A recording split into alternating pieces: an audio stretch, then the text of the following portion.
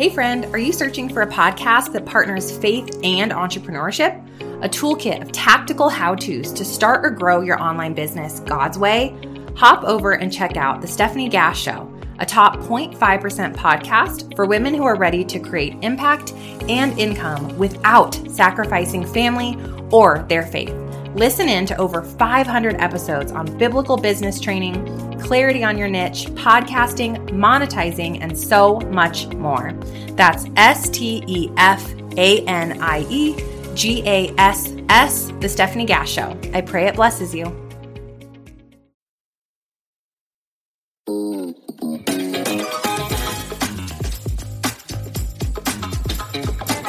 Hi, Dr. Lee, Lisa, and Tata. This is Debbie from upstate New York. I just wanted to let you know that I'm all in August, and I appreciate so much the time and effort you put into your podcast. I listen every single day and have enjoyed them so much. They're such a help. Thank you. God bless. Hey, are you ready to change your life? If the answer is yes, there's only one rule. You have to change your mind first. And my friend, there's a place where the neuroscience of how your mind works smashes together with faith and everything starts to make sense. That place is called self-brain surgery. You can learn it and it will help you become healthier, feel better, and be happier. And the good news is you can start today. Thanks, Lisa. Hey, so glad to have you listening today. I'm Dr. Lee Warren, and I live in Nebraska in the United States of America with my incredible wife, Lisa, my father-in-law, Tata, and the super pups, Harvey and Lewis. I'm a neurosurgeon and an author, and I'm here to help you harness neuroscience, the power of your brain, faith, the power of your spirit, and good old common sense to help you lead a healthier, better, happier life. Listen, friend, you can't change your life until you change your mind, and I'm here to help you learn the art of self-brain surgery. To get it done, you can get the show notes and more at drleewarren.podbean.com. That's drleewarren.podbean.com, and if you like the show, please subscribe so you never miss an episode, and tell your friends about it. If you tell 2 or 3 friends this podcast was helpful to you, imagine how much good we can all do around the world together. I'm Dr. Lee Warren, and I'm here to help you change your mind so you can change your life. Let's get after it. Good morning, friend. Hope you're doing well. It is early in the morning on 10th day of all in August. It's August 10th. Can't believe it. Time is flying by this year. Holy cow. So I hope that things are going well and that you're all in with us. Send us a voicemail, speakpipe.com/Dr. Lee Warren. If you want to tell us that you're all in, or ask a question, or tell us how you're all in, or what you're going through, or how you're struggling, or any of that. Don't forget the prayer wall's out there all the time for you, wle1md.com/prayer. And hey, if you're not connected to the newsletter, I promise you, whatever you get out of the podcast, you'll get as much or maybe more out of the newsletter. The self-brain surgery prescriptions I write every week over on Substack, drleewarren.substack.com, drleewarren.substack.com. That's the website. Hey, yesterday I told you I had an amazing invitation from Tina Smith and the board of North Platte Public Schools to come and speak to them at their their beginning of the year event. They have kind of a pep rally and get the teachers all fired up and all the staff fired up for the coming year, and had a really inspirational talk by Dr. Rhodes, the superintendent, the new North Platte superintendent, and the cheerleaders and the show choir, and everybody was out there. In fact, we saw Joseph Roeder, Alex and Jeannie, our friends from around here. Their boy was in the show choir. Joseph did a great job, and all the kids did, and we're really amazed to be part of this community. But during that talk, so I was invited to give a talk and was kind of the keynote speaker, and I was really honored to do that. But during the talk, about halfway through my presentation, somebody in the audience, I guess, got overheated. We were outside at the football stadium, and somebody passed out, kind of had a big collapse. And Damon, my PA, was there. We both got involved. I jumped over the fence, and we went up and helped some other folks kind of assess what was going on. And we had to take the person out, and from what we hear, they're doing okay. So that's good news. But that kind of changed the dynamic of the event. It sort of shortened things up, and everybody was hot. And by the time we got that squared away, it was the teachers and everybody had been out in the sun for a long time. And we decided to truncate the talk. So about a third of the way into my presentation, we had to abort. I kind of gave a really quick wrap up, but then I started getting emails yesterday, and the teacher said, "Hey, we really want to hear the rest of that story," because I set it up and I promised them I was going to wrap it all up together. And so I thought, well, maybe I can share that with you today. And that would basically, instead of our normal podcast today, we're going to have a talk about self-brain surgery for educators or whatever you are, whatever industry you're in, business you're in. And if you're one of the North Platte educators that was there yesterday, this will be the rest of that story for you. My sister Michelle's an educator. Maybe she could use it for her school. And so I thought, let's just have a conversation that we were going to have yesterday, and I was going to do this anyway for y'all, for my good friends here on the podcast. I was going to bring this story back to you or to you at some point, and give it to you in a different format. So we might as well do it now. Listen, it's been a tough couple of years, especially for educators. I mean, we've had to learn how to do distance learning on the fly. They've had classes that weren't full of kids and masks and all these things that were going on that made it really stressful. 2020 and 21 and even into 22, been a difficult year. And so difficult period of time, I mean. So if you're part of that group, you've got a lot of responsibility. You're trying to shepherd these kids and give them not only the subject matter that you have to teach them, but teach them something about life too. And it's been tough, and it's been tough individually, and it's been tough collectively, and it's been tough emotionally and financially and every other way. So it's been a tough couple of years. And the bad news is, I have to tell you that on top of all the things you have to be responsible for, I'm going to give you one more responsibility. I'm really sorry, but that's what I came to do. That's why I'm here. I'm here to tell you that you have one more responsibility, and that is that you have to learn how to do brain surgery. You have to learn how to do self-brain surgery, and then you have to be able to teach other people how to do it too. Your students, your colleagues, your families. You have to learn how to do self-brain surgery. That's my task for today, is to educate you, put you through medical school and residency, and teach you in about half an hour what it took me until I was 32 years old, constantly going to school, to learn how to do. We have to learn how to do brain surgery. So like I've told you before, if you listen to the podcast, my dad taught me how to do public speaking, and he always said, I didn't know until later that he got these ideas from Aristotle actually, but my dad said, if you're going to give a speech, here's what you do. There's 3 things you got to do. Tell them what you're going to tell them, and then tell them what you told them. So here's what we're going to do today. I'm going to tell you what I'm about to tell you, and we're going to start that now. And then I'm going to tell you, and then at the end, I'm going to tell you what I told you, okay? So here's what I'm going to tell you. I'm going to convince you in about half an hour that you will have a better life, friend, if you can learn to change your mind, if you can learn to be more positive, if you can learn to strive for hope and happiness that's not tied to the circumstances of your life. And if you can learn to do all those things, you'll become what I call a hopeful soul, and you will have a better life than if you don't do those things. If your sense of peace and prosperity and happiness and joy and fulfillment and purpose and all that is tied to having a certain outcome and tied to having a certain set of circumstances, as soon as I get this, or as soon as I marry that person, or as soon as I get that degree, or as soon as I get that job, then I'll be happy. You'll never be happy. The target will keep moving, and circumstances will happen that are hard. And if you don't have a hopeful soul that's not tied to circumstances, then you're going to have a hard time. And here's how I'm going to prove that to you, okay? I'm going to prove it to you by telling you a little story about the Civil War, a little story about penguins, a story about Dear Abby, some information about the neuroscience and neuroanatomy of how your brain works, and then I'm going to put all that together to teach you how to do self-brain surgery in the next 25 minutes or so, okay? Now, I'll tie them together at the end, I promise. But let's get started. So let me tell you about the Civil War. There was a general named Buford who worked for, he was a Union general, and he was a cavalry soldier. So all his guys, about 3,000 troops, were mounted.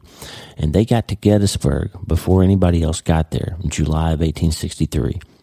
And everybody understood from all the scouts and all the information that they had that Reynolds' first corps of infantry from the Union were coming from the north. They were heading towards Gettysburg.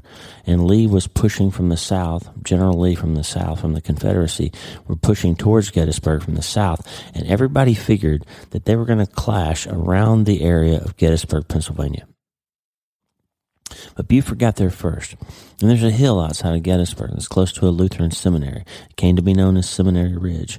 And Buford had this ability to visualize the coming fight. He visualized doesn't mean what he could see with his eyes. Buford stood up on top of that hill. And there's a great memorialization of this in the movie Gettysburg, by the way. It came from Michael Schra's book, The Killer Angels. But that there's a scene in there where Buford's up on the hill and he can see the battle coming in his mind. He can forecast what's going to happen. And the scouts were telling him that Lee was likely to get there first. And he could see that whoever took the high ground was going to win that fight. And he made a radical decision. He said, we're going to lose this battle if I don't do something about the high ground. He didn't have enough men to hold it. He just needed to hold out long enough to wait for Reynolds to get there. Maybe he could stall Lee's advance long enough for Reynolds to get there with his big army and support him and take back the field. But he knew if he lost the high ground, he was going to lose the battle. And if he lost the battle, he was probably going to lose the war. And we're glad he did, because historians now say that decision for him to dismount his cavalry and dig in with about 2,300 guys, because 1 in 4 had to stay behind and hold the horses, right? Can't be firing guns and have your horses run off, and you're not very good cavalry. So he diminished his force, dug in on the high ground, and was actually able to hold off Lee until Reynolds got there. Took a lot of casualties, but he did it. And if he hadn't, historians now say that they believe that Gettysburg would have been won by the Confederacy, and that probably would have turned the tide of the war. And we might actually have 2 different countries now instead of 1. We might not be a United States of America if Buford hadn't been able to visualize what was going to happen if he didn't take the high ground. The high ground was critical in his success.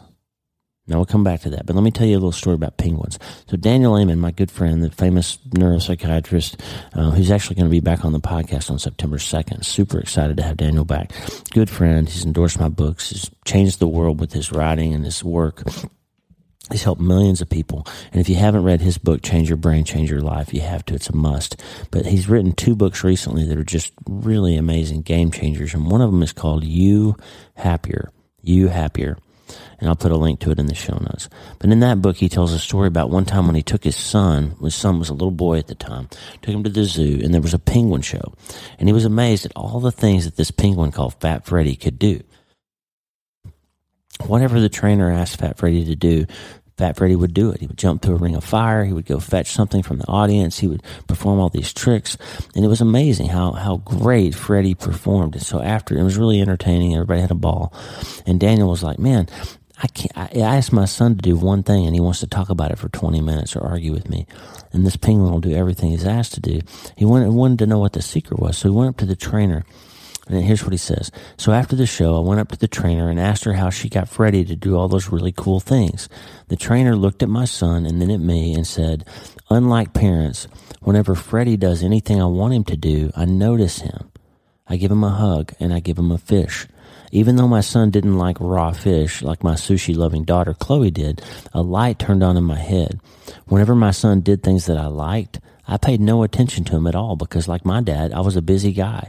But when he didn't do what I wanted him to do, I gave him a ton of attention because I didn't want to raise bad children. And I was inadvertently teaching him to act badly in order to get my attention. So now I collect penguins as a way to remind myself to notice the good things about the people in my life a lot more than the bad things. That's what Daniel said. Okay, we'll come back to that. Now, let me tell you a story about Dear Abby. Now, Dear Abby, we talked about her on the podcast recently. My last Sunday newsletter was called Dear Abby Was Not a Neuroscientist, but let me just give it to you in a nutshell. Dear Abby was an advice columnist. It's still going, but it's a different lady that writes it now. And you could write letters to her in the newspaper, and she would reply, and in the newspaper column, she would answer people's questions about how they could solve the problems in their lives. John Prine, one of my favorite singer-songwriters, had passed away in 2020 from COVID, actually. And his last album was a treasure, by the way. He had throat cancer, and he recovered from that, got his voice back. It's gravelly and not the same, but it's just a brilliant bunch of songwriting in that last album that John Prine did. But one of his old records, he had a song called Dear Abby. And he kind of satirized this idea of writing for advice. And he writes a letter, and it starts like this. Dear Abby, my feet are too long. My hair's falling out, and my rights are all wrong. All my friends tell me I've no friends at all. Won't you write me a letter? Won't you give me a call? Signed, Bewildered. And then another guy writes, and he says, Dear Abby, my fountain pen leaks. My wife hollers at me, and my kids are all freaks. Every side I get up on is the wrong side of bed. If it weren't so expensive, I'd rather be dead. Signed, Unhappy. Those are two pretty bad letters, right? Unhappy and bewildered. And Dear Abby wrote them back the same reply. She said, Dear bewildered, dear unhappy, you have no complaint. You are what you are, and you ain't what you ain't. So listen up, Buster, and listen up good. Stop wishing for bad luck and knocking on wood. Signed, Dear Abby. So she basically says, hey, stick it. Stop complaining. You are what you are, and you ain't what you ain't. So just deal with it, right? Stop fussing about your life and just get busy and stop worrying about it. Quit fretting about it. You are what you are, and you ain't what you ain't. I'm going to tell you a story in a minute about neuroscience, but up until about 1998, neuroscientists and neurophysiologists and therapists and psychiatrists and neurosurgeons and neurologists all would have thought that Dear Abby's advice was pretty good, because we were all taught up until 1998 or so that the brain had all the cells it was ever going to have in it when you were born, and that all those connections in your head were fixed and you couldn't do anything about them. You were what you were, and you better hope that you don't hit your head or drink too much or get Alzheimer's or whatever, because your life is pretty much programmed by the cells that you got in your brain, and you can't fix it and you can't make new ones, and you're stuck with it. Okay? And the whole cognitive therapy, the whole psychiatry industry, the whole motivational speaking industry was all about just learning how to deal with what you got. Shock it, medicate it, therapize it, find some way to rationalize it, but you can't really make it better. You are what you are, and you ain't what you ain't. We'll come back to that. Let me tell you something about how your brain works, okay? Inside your head, there's a couple of things you need to know. There's 200 to 600 billion, with a B, 200 to 600 billion cells inside your head. And those are connected by trillions, with a T, trillions of synapses, little electronic connections that wire neurons together, and they make them perform certain tasks more easily. You automate certain tasks in your brain by synapses. There's trillions of them. And synapses really make the way that your life works happen. Okay? Synapses control all your physiology, all your hormonal stuff, all your feelings and thoughts, and automated movements and actions, all programmed by synapses. And when we have a task in our electronic medical record that we need to do a lot, Damon and I, if we have an order that we need to write, there's a CAT scan with contrast, and you need to check this lab before you do it, and it needs to be done on that scanner at this time.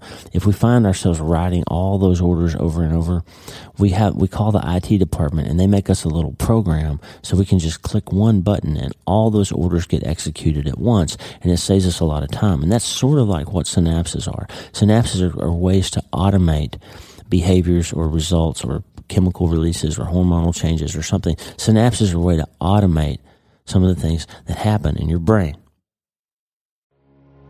Hey friend, are you searching for a podcast that partners faith and entrepreneurship?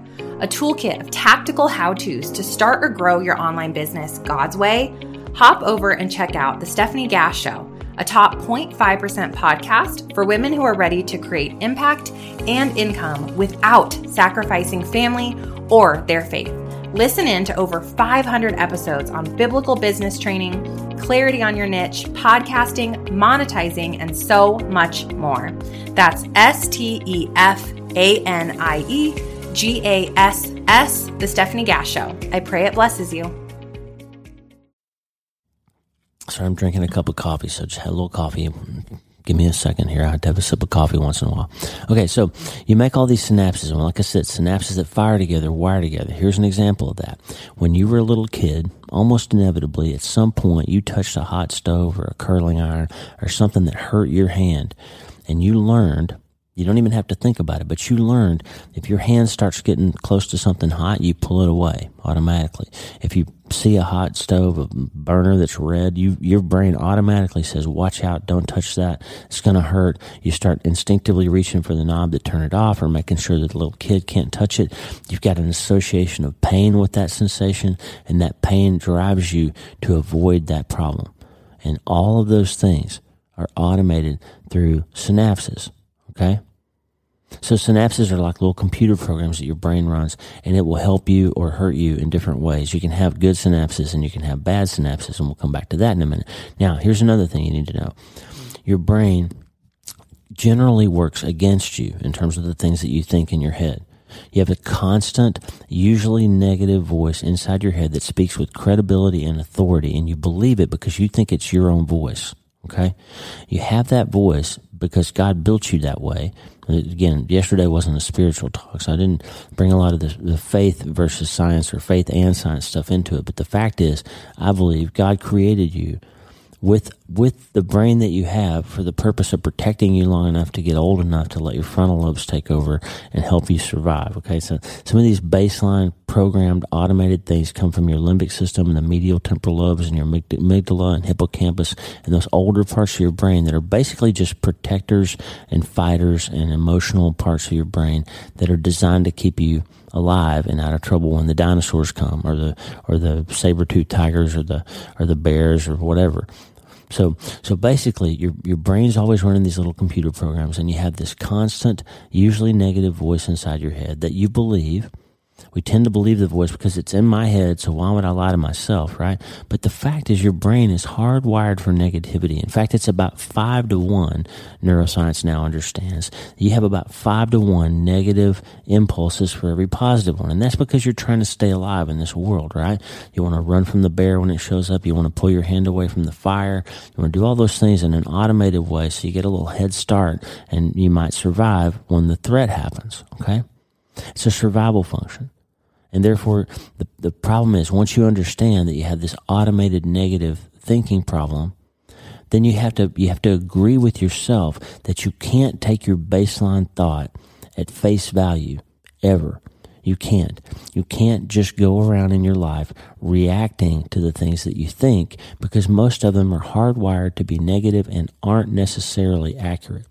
And so with that said, that little bit of background, here are 3 absolute truths that you must believe and internalize if you want to become a successful self-brain surgeon and overcome this negativity bias. If you want to be really effective in your own life and learn how to decide to respond to your thoughts instead of reacting to them, just respond to your feelings instead of reacting to them, you've got to believe me when I say the following 3 things. Here they are. Are you ready? Number 1, not every thought that you have is true. Number 2, feelings are not facts. They are chemical events, neurotransmitter events in your brain. This is a critical thing for you to understand, my friend. It's critical because right now, especially for the teachers that are listening, it's critical to understand that the society that we live in right now is working hard to make kids believe that they need to believe every thought and believe every feeling that they're having, that they need to make radical, life-changing decisions based on feelings, and that those feelings are always true. And it's just absolutely false. Your brain creates feelings based on neurotransmitter events that are under your control if you learn how to control them. That's the essence of what I call self-brain surgery, is learning to tell your brain, hey, that thought that I just had is objectively not true. That feeling that I have is transient, and it will likely feel different in a few minutes or a few days or a few hours or whatever. The feelings are not facts. Feelings are like little barometers, little warnings that something's going on. And let me tell you an example of that. So I told you before about you see the hot stove and you have this kind of immediate onset of a whole set of things that it's going to hurt, it's going to burn. I remember the last time I touched something like that and it was really painful. That happens because of synaptic connections, connecting neurons and wiring memories in your brain so that you don't burn yourself more than once. But here's the thing. With the example of fear, for example, the chemical set of triggers and neurotransmitters that make you feel fear. The problem is the brain has a limited palette of those chemicals and a limited palette of responses it can generate when a particular emotion is felt. And so that means that the way you respond to the fear of a hot stove or the fear of you open a desk drawer and there's a rattlesnake in there and it's terrifying, or you hear a noise and you look and down the hallway there really is a masked serial killer coming down with a knife, that type of fear chemically feels exactly the same as the type of fear when you're trying to sleep at night and you roll over and you feel a lump in your breast or under your armpit and your brain tells you that it's cancer, and that feeling that rises up in the pit of your stomach and that icy chill, that chemical event that's happening is the same. The trigger is the same, that you feel fear, because fear feels like fear, whether it's perceived or whether it's real. The event making you feel it. You see what I'm saying? The fear that you feel when the phone dings and it's at 3:00 in the morning and you find that you have a message and you say, "Oh man, I wonder if my son made it back from the basketball game. I bet he died in a car accident." And you get terrified until you go down the hall and you find that your kid made it home. They just didn't want to wake you and they're okay. That text message that you got was spam, calling about your car warranty or whatever. But the fear you felt was the same fear that if there had actually been a police officer at your door to tell you that your son had died. Because fear is a chemical event in your brain. It's not necessarily truth. It's just a neurotransmitter event. So what happens then is, if you want to do self-brain surgery, is you learn how to do what I call the bad thought biopsy. You learn how to take a thought, a feeling, an anxiety, a fear, a depression concept, anything that's happening in your brain at the time, and you say, wait a minute, before I act on that, let me look at it under the microscope for a nanosecond and decide if it's true or not.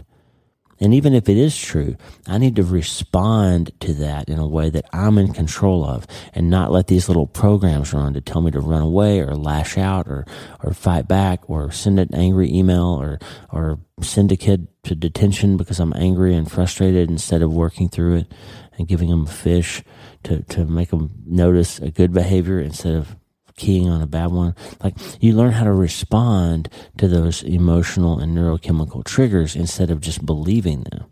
Okay? Because if you believe you really are in danger, then you're going to need to rationally make a decision how you react to that danger to make a good decision and get away from it and save yourself, right? But if you feel fear and you react like you're in danger every time, that's not the secret to a happy marriage or a successful tenure as an educator or a successful partnership in business or anything else. Reacting to emotion instead of responding to it rationally is never a secret for a good outcome. Okay? So now remember what I said. Feelings are not facts. And number 3, thoughts become things. And the more we allow negative thoughts to go unchallenged, the more physical synapses our brains form to help automate the feelings we associate with those thoughts, and they become more and more real in our lives. In other words, the more you allow a particular reaction to a stimulus to occur, the more it'll wire and become automated, so that you start to automatically respond in that way whenever you feel a certain thing or hear a certain thing or see a certain thing.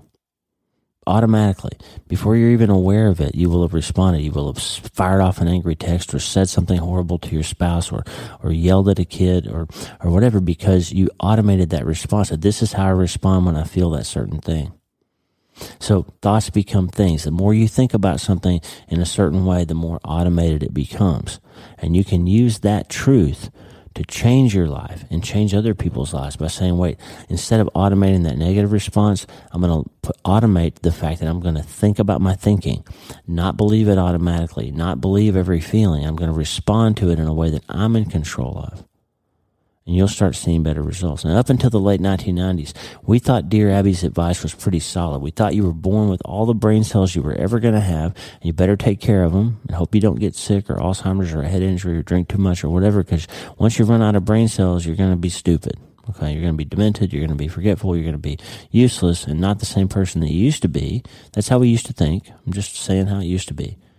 But in 1998, a discovery was made. A bunch of neuroscientists formulated a theory and then proved it out. It was something called neuroplasticity, where we now understand that adult humans can actually make new brain cells, and even more importantly, can undo and remake new synaptic connections in their brains. It started with puzzles. They put people through these puzzles, and they saw that with imaging, they could measure increases in the size of their hippocampus, which is memory.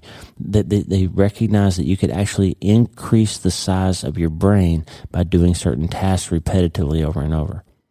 And then it got even more spicy. In the early 2000s, they invented functional neuroimaging and functional MRI scanning and SPECT scanning in the late 90s, and all that came out. All these technologies that allow us to look at the actual metabolic and chemical and blood flow activity of the brain in real time, and now we can see it happening. And what they learned is the most powerful input, the most powerful factor in you generating new neurons and new synapses is not what externally is you're doing, not playing with a puzzle or going through physical therapy or going through rehab, but what you're doing internally. How you think has a more powerful impact on rewiring your brain than anything else does. And I can put you in a functional MRI scanner and I can say, hey, think about the kitchen when you were a kid and your grandma was baking peanut butter cookies, and think about what that felt like, or whatever. I've taken a history, so I know which questions to ask you to think about. So if you can think about it right now, there's something in your life, some moment in time you can go back to, and you can feel that event happening. Like think about, for me, it's my grandmother would bake cookies, and I have right now in my mind, I can see the picture of her kitchen, the way those cookies smelled, the watering of my mouth, how they were going to taste when I ate them, and that warm feeling of family and love and support and peace and safety and all that stuff that goes along with that one thought of remembering her baking cookies. Now I can see that if I put you in a functional MRI scanner, I can see that happening in real time. The blood flow changes in your amygdala and hippocampus and the metabolic activity warming up. But then the most remarkable thing is I can say now, okay, think about that time that you told me about when your dad was murdered on his way home from work. And I can see a whole different blood flow pattern emerging in your brain, different areas of metabolic activity happening. And your brain is changing in response to a negative thought. And different areas are lighting up, and it's not as healthy. And then I can get you to think about what it feels like when somebody tells you they love you. And I can watch that change happening in your brain. And then what they did with that information, that technology being available, is then they started researching and teaching people to think about certain things and not other things, and started thinking about biopsying their thoughts. They didn't use those terms. Those are my terms. But the idea of think about your thinking, change it, think about something more positive, and you will see physical, chemical changes in your brain that are positive, and those begin to automate, and your brain begins to rewire, and that 5-to-1 rule where it takes 5 positive inputs to overcome 1 negative one starts working in your advantage because you're feeding your brain more fish. When you think better thoughts, you create better chemical environments, you have better feelings, you have better reactions, you make better synapses, and you have better outcomes. Your physiology improves. It's been shown clearly, no doubt about it, that happier people have better brains. Happier people have higher functioning brains, and they become happier by deciding to think better. Not because their circumstances improve, because they don't necessarily improve. So understand the things I'm telling you, friend, is that your peace of mind, joy, happiness, purpose, all those things is something that you can teach yourself to have regardless of the circumstance that you're going through. Does that make sense? What it means is if you can think better thoughts, you can take advantage of the fact that synapses that fire together wire together, and you can literally perform self-brain surgery to change your brain and change your life. And then all of a sudden, it means old dear Abby's advice wasn't so great. You are what you are and you ain't what you ain't. Guess what? You're not. You can change how your brain works. You are not stuck with the brain you have. Now, I'm talking about being happier. Why does it matter? You say, I don't care about happiness. I'm teaching kids algebra. Why do I care if they're happy or not? Let me tell you, if you're most educators, I believe, because I know my sister and other people in our family who are teachers, and I've had some great teachers who made huge impacts in my life. And I can tell you, I think most of them are double agents. They're not just there to teach algebra or chemistry or home ec or baseball or golf or whatever. Most of them are there because they want to make kids have better lives. Right? How to be a better person. And so let me tell you why it's important that you're happier. Every study that's ever been done has shown without any question that happier people, more hopeful people have better lives in every way that it can be measured. I've discovered and I've written that hopelessness is deadlier than brain cancer. It's true. When I started studying how people suffer and what happens to them when they get bad diagnoses and what happens in their families and all that, what I realized is your diagnosis isn't the thing that determines whether you have a good life. no matter how long your life turns out to be. What determines if you have a good life or not is how hopeful you can be in spite of adversity. I saw it over and over. You can read my book, I've Seen the End of You, if you want to see that. And my next book, Hope is the First Dose, is all about how can we take a difficult circumstance and still find hope in it and still find meaning and purpose, even if the outcome isn't what we want. Okay? That's the real question. Every study that's ever looked at it shows that happier people drink less, they stay married longer, they have better success in their jobs, they have overall better quality of life, they have lower blood pressure, they take less medicine, they spend less days in the hospital. Happier people have better lives than people who are more negative. They just are. So we're going to start wrapping this up. As an educator, and if you're listening to this and you're not an educator, apply this to whatever you do. You must look to take the high ground. You must visualize the coming fight. When you see a new circumstance, a new group of students, a new school year, a new business venture, a board meeting that you're coming up to, look at that and visualize it like Buford did and say, what's the high ground here? And in terms of your neuroscience, your high ground are your frontal lobes, okay?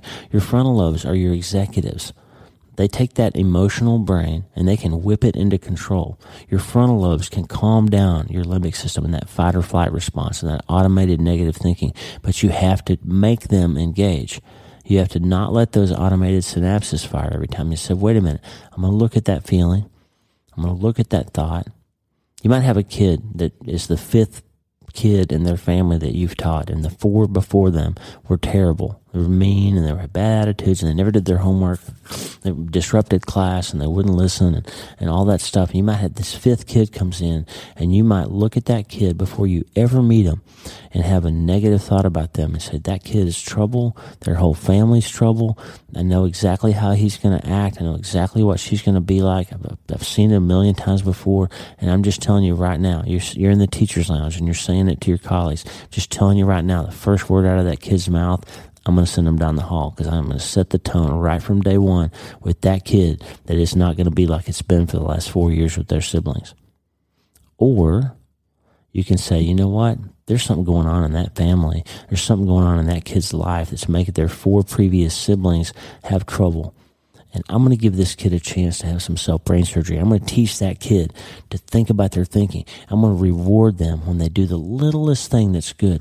Even if they just show up on time, I'm going to say, hey, thanks for being on time today. And even if they just turn in their paper on time, if it's a terrible paper, but instead of beating them up about it, I'm going to say, you know, it's great that you were able to get that done on time. Thank you. Now let me help you make it even better next time, right? You make a decision that you're going to feed that kid fish.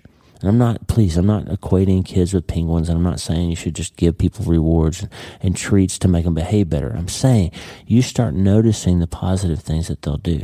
Give them 5 times more praise and 5 times more positivity than you do negativity. And I guarantee you, most people, not everybody, most people will respond to that, and they'll start feeling a little bit more hopeful, because I guarantee you, if you've got 4 previous kids that you've taught and they were all terrible and they all had trouble, the story they tell at home is that Mr. Jones is horrible. He's going to be mean. He's going to send me down the hall. He's going to he's going to red mark everything I do. And you might as well not even try. It's not worth it. He's going to beat you up because he beat all of us up. Right? So there's a narrative on the other side of that you don't understand. And if you decide you're going to be smarter than that, you're not going to let it play out. You're going to be like Buford, and you're going to say, you know what, Lee's going to beat Reynolds here. I might as well just ride off into the sunset and not fight this fight because we're going to lose. But instead, Buford said, wait a minute. We got to take this high ground, and we got to do something radical to alter what seems to be inevitable.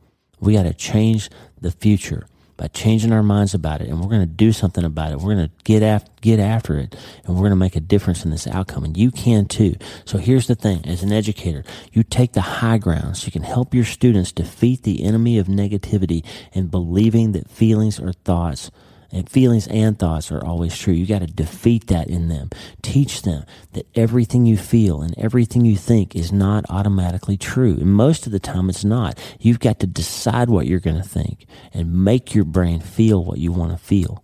Okay, you can do it. You can create a whole different environment in your brain. Now, obviously, there's some kids and some adults and some people who have chemical imbalances, who have real anxiety and depression and medical issues, and those things need to be treated. Okay.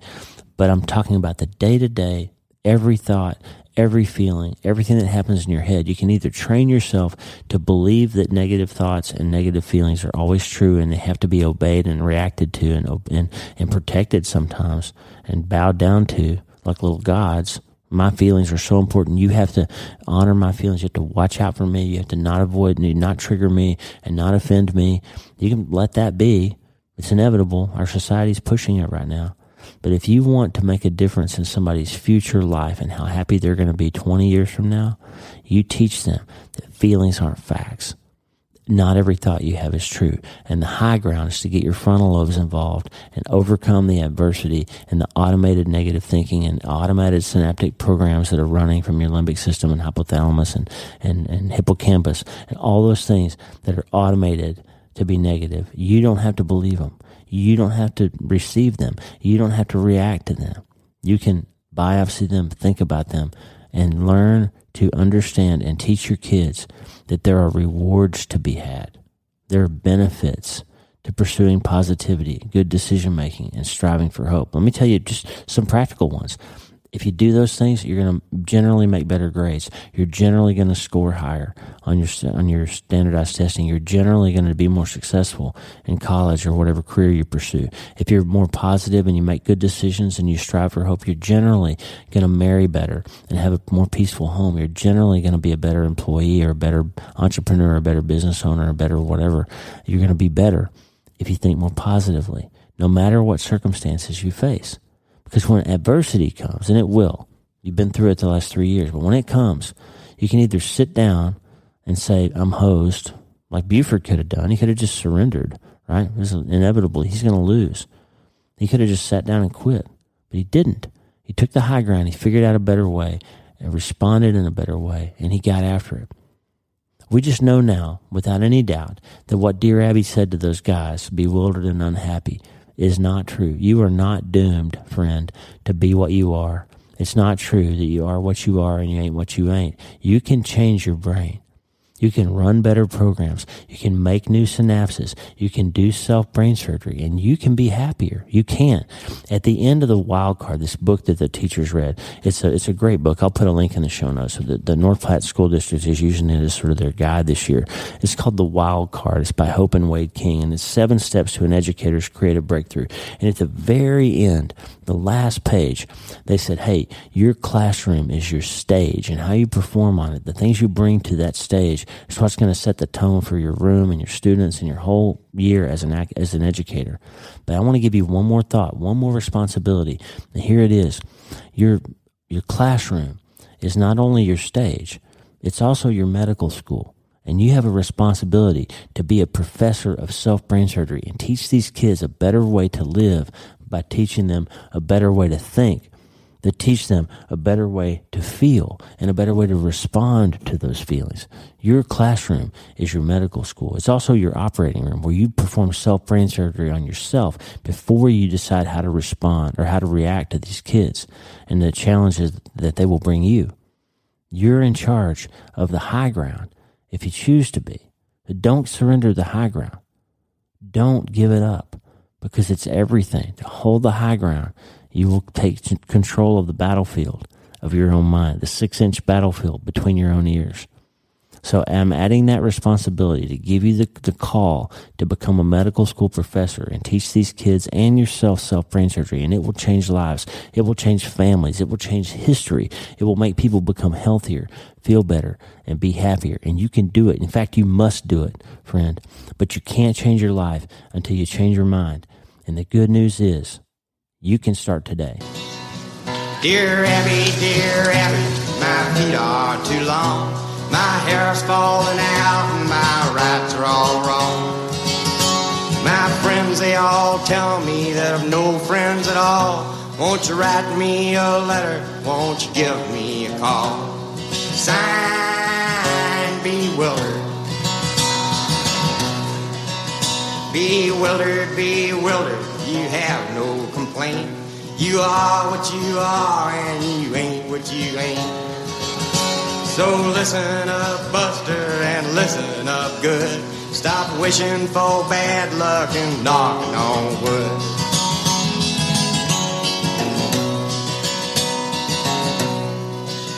Dear Abby, my fountain pen leaks. My wife hollers at me and my kids are all freaks. Every side I get up on is the wrong side of bed. If it weren't so expensive, I'd wish I were dead. Signed, unhappy. Unhappy, you have no complaint. You are what you are and you ain't what you ain't.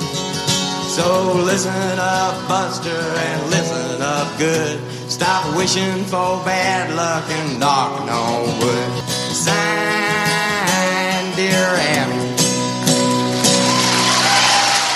Hey, thanks for listening. The Dr. Lee Warren podcast is listener supported. Check out patron.podbean.com/Dr. Lee Warren. That's patron.podbean.com/Dr. Lee Warren. Patrons and partners get free books, transcripts, special patron-only episodes, and more. And partners like you allow us to stay ad-free and keep growing. Please subscribe to the show so you automatically get every episode. And if you like the show, you'll love my weekly letter. Check out my writing at drleewarren.substack.com, drleewarren.substack.com. Get the free newsletter every week for my best prescriptions for becoming healthier, feeling better, and being happier through the power of faith and neuroscience smashing together via self-brain surgery. drleewarren.substack.com. And if you need prayer, go to the prayer wall at wleewarrenmd.com/prayer. The theme music for the show is Make Us One by Tommy Walker, graciously provided for free by the great folks over at TommyWalkerMinistries.org. Check it out and consider supporting them. TommyWalkerMinistries.org. Remember, you can't change your life until you change your mind, and the good news is you can start today. I'm Dr. Lee Warren. I'll talk to you soon. God bless you, friend. Have a great day.